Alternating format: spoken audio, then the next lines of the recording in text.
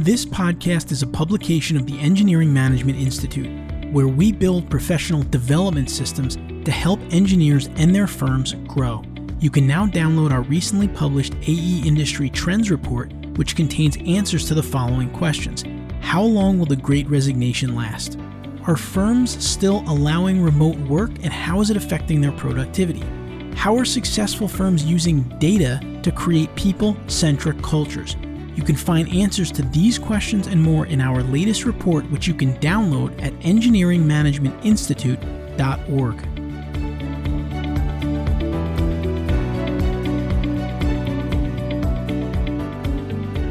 In this episode, we asked the general public what engineering quality control means to them. Some of the responses were right on point. Some, not so much. We'll also talk about some words that you can avoid that might be hurting you, and others that could help you. I am your host, Brian Wagner, licensed professional engineer, and this is the Engineering Quality Control Podcast. So let's jump right in.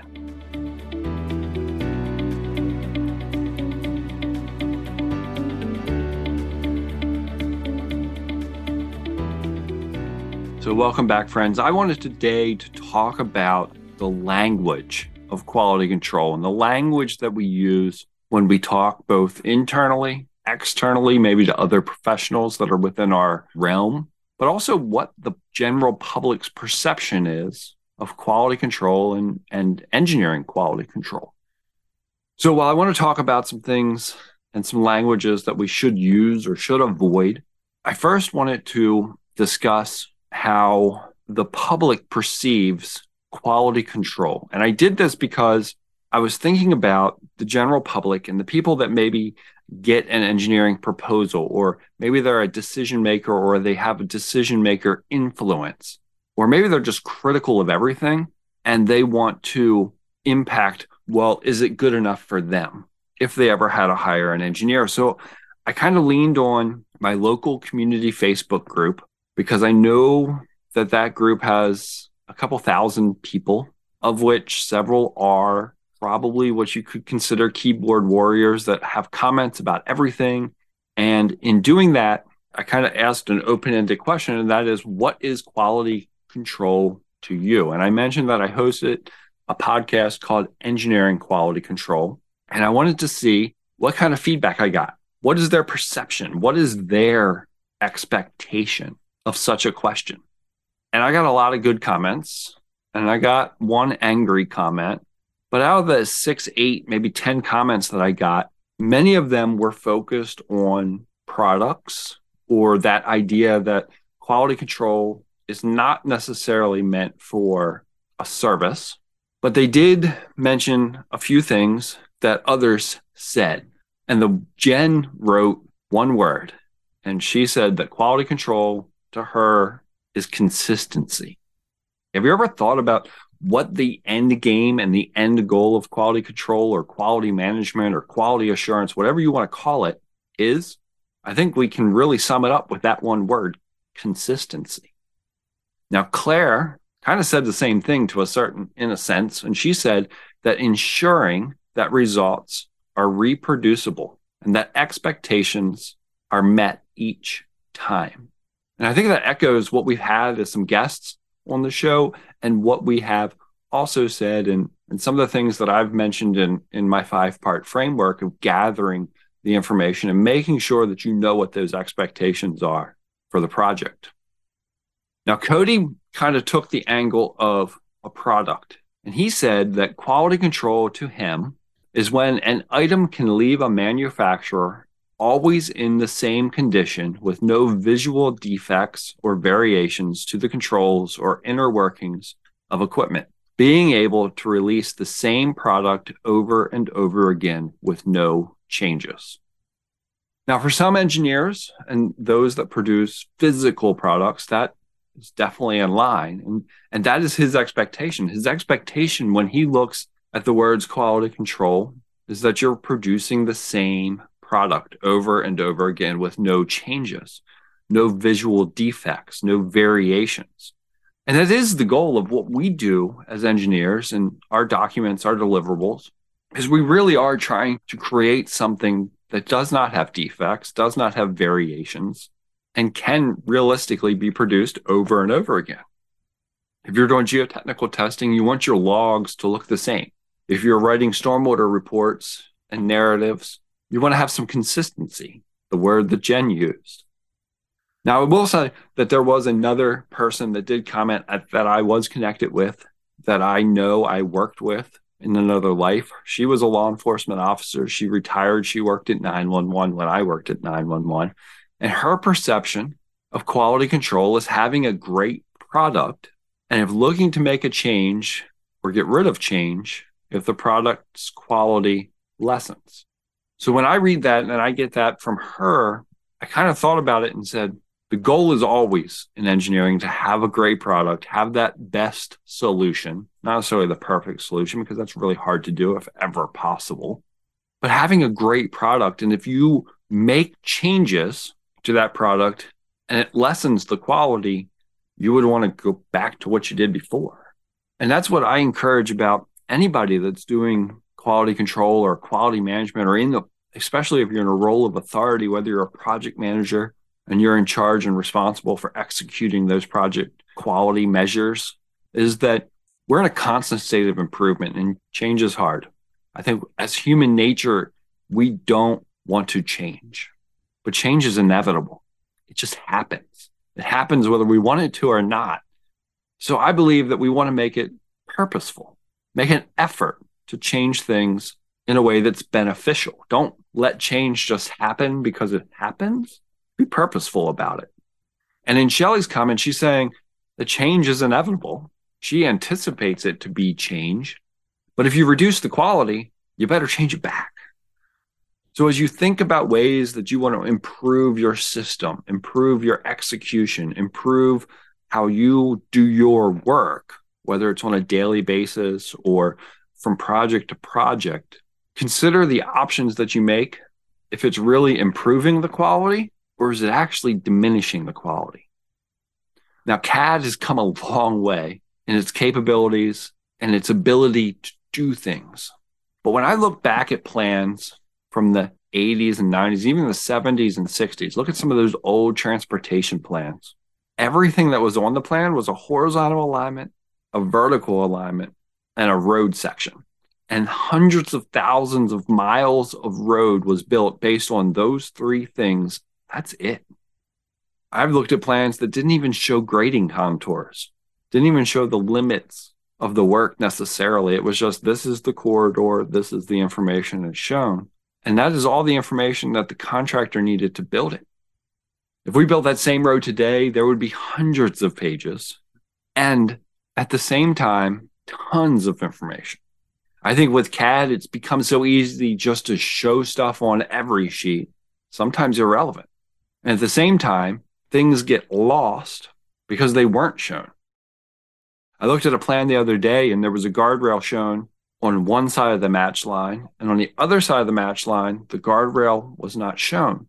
And the guardrail only extended maybe 30 or 40 feet on a 50 scale plan, so it wasn't even a full inch on the piece of paper that it would have shown. And quite honestly, I didn't notice it in my quality review of that product and that project, but the contractor sure did, because he asked me to confirm where the guardrail started, because he knew it shouldn't start on the match line. And he asked the question. So I gave him kudos for that, appreciated the opportunity to clarify the starting station, and everything went on as it needed. Dana wrote that if you're speaking of a product, it's reviewing it for accuracy. Does it look and function the way that it was intended? All flaws and faults have been identified and corrected before delivering to the public. That is a very accurate statement to what we as engineers are doing. So if speaking of a product, because the product is what we're delivering, reviewing it for accuracy. And does it look and function in the way that we intended? Does it meet the expectations that were also mentioned? So surprisingly, when I look at these and I really talk these through and think these through, all of these comments really make it seem like people have a relatively accurate perception of what quality control is for the end product, their receivable, the thing that they want to get. But that's not always going to be the case. because several people in this open-ended question definitely thought specifically of a product, a physical thing, whether it's your phone, whether it's a mouse for the computer, whether it's a bar of soap, whether it's the ice cream that you're going to eat later. All of those things, there's an expectation of the public that they're getting something that's good, that is quality.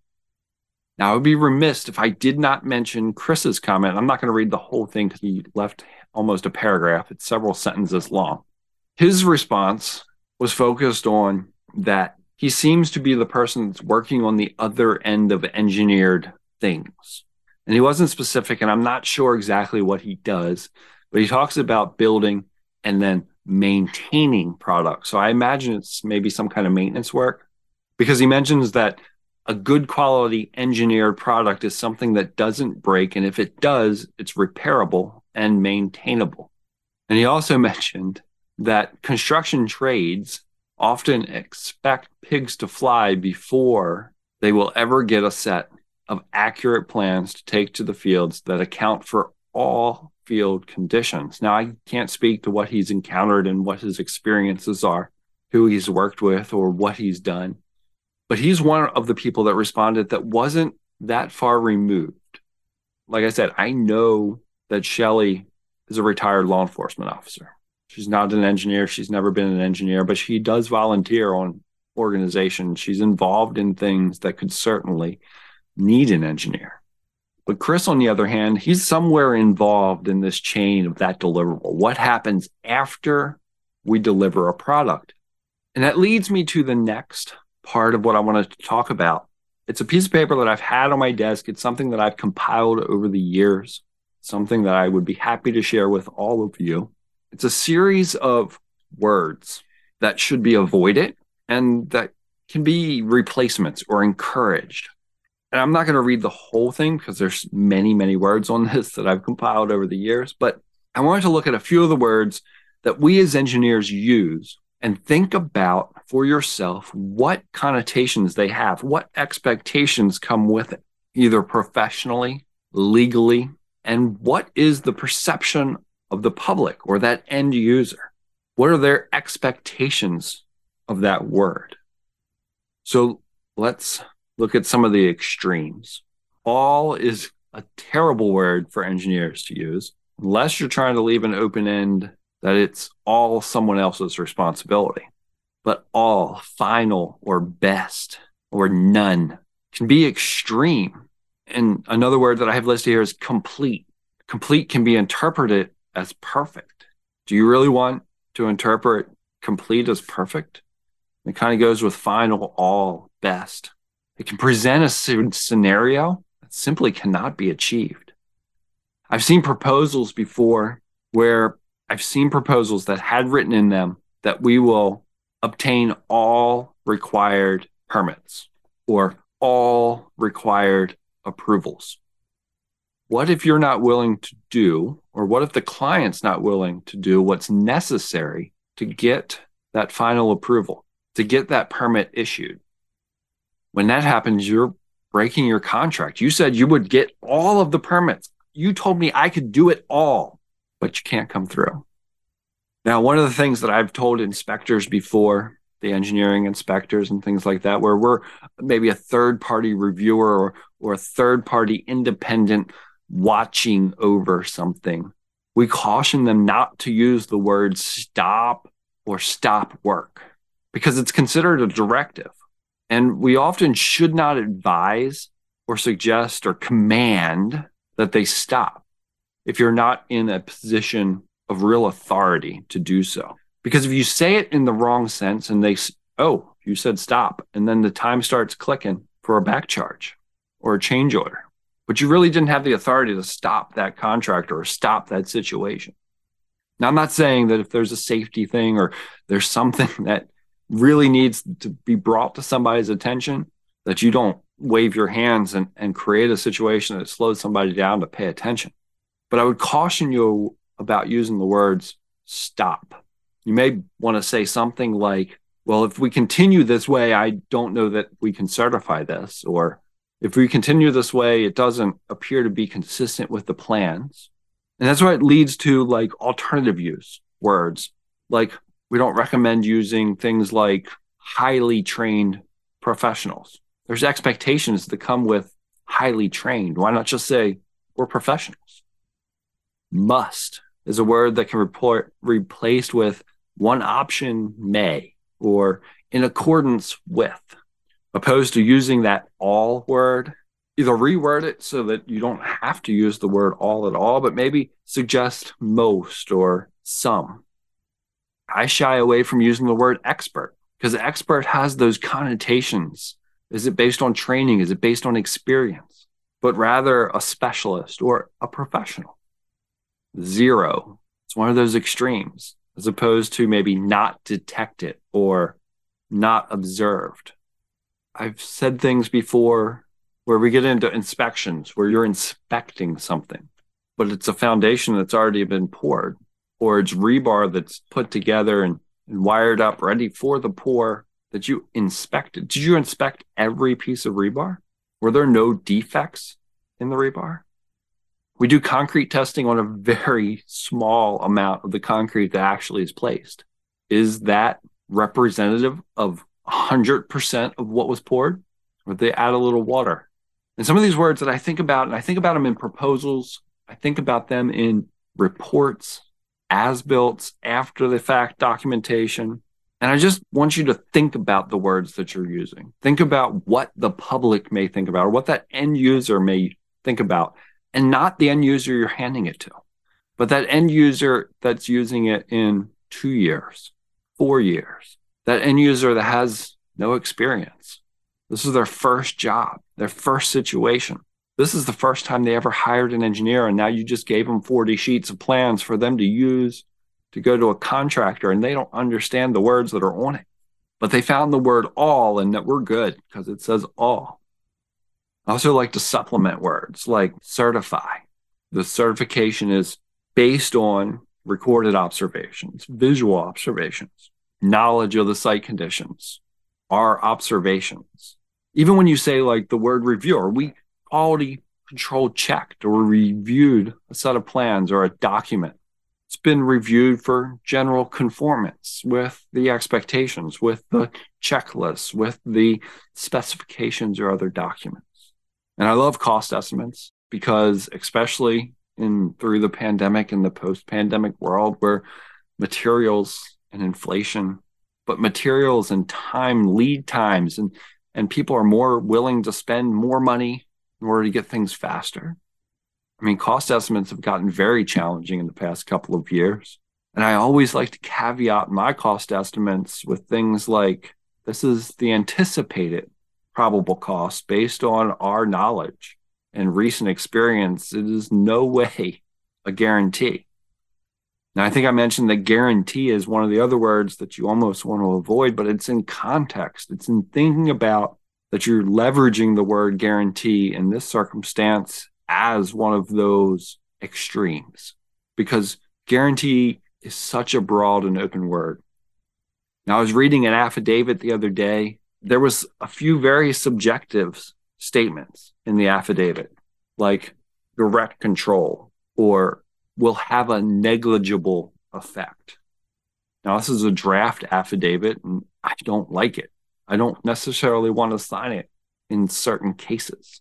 But the goal of the affidavit in this circumstance is to put responsibility on someone else. The question I have with the wording that's used on this document is whether or not, I mean, as engineers, we're always ingesting liability with everything we do, but to what degree, what mitigation are we taking, and what are we leaving ourselves out there to, that exposure that I know we've talked about.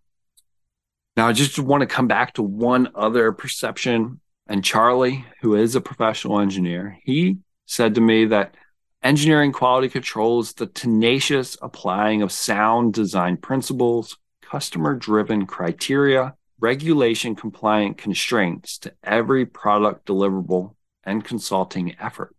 And that pretty rounds out what we do as engineers, is that we want to apply tenaciously. I thought it was a great word that he used. Sound principles. Because ultimately, at the end of the day, that's what we do. That is the goal as engineers, as professionals. So as we wrap up, I just want to share with you that I will post on my website at brianwagner.co/words. You can grab that list of engineering language words that I would recommend, suggest, use as a guide. It's not mandated. I'm not a lawyer. I can't talk to the legal aspects. Like I said, I've compiled this from a few different sources over the years. I've added some of my own experiences to it. But I'd want you to think about it. Consider the words that you're using both in your proposals, in your reports, on your plans. Think about the connotations and the things that come with it. As always, please remember that you can find the show notes for this episode at engineeringqualitycontrol.com. There you'll find a summary of the key points that we've discussed, along with links to any of the resources that I've mentioned. Until next time, friends, I wish you the best in all of your engineering endeavors.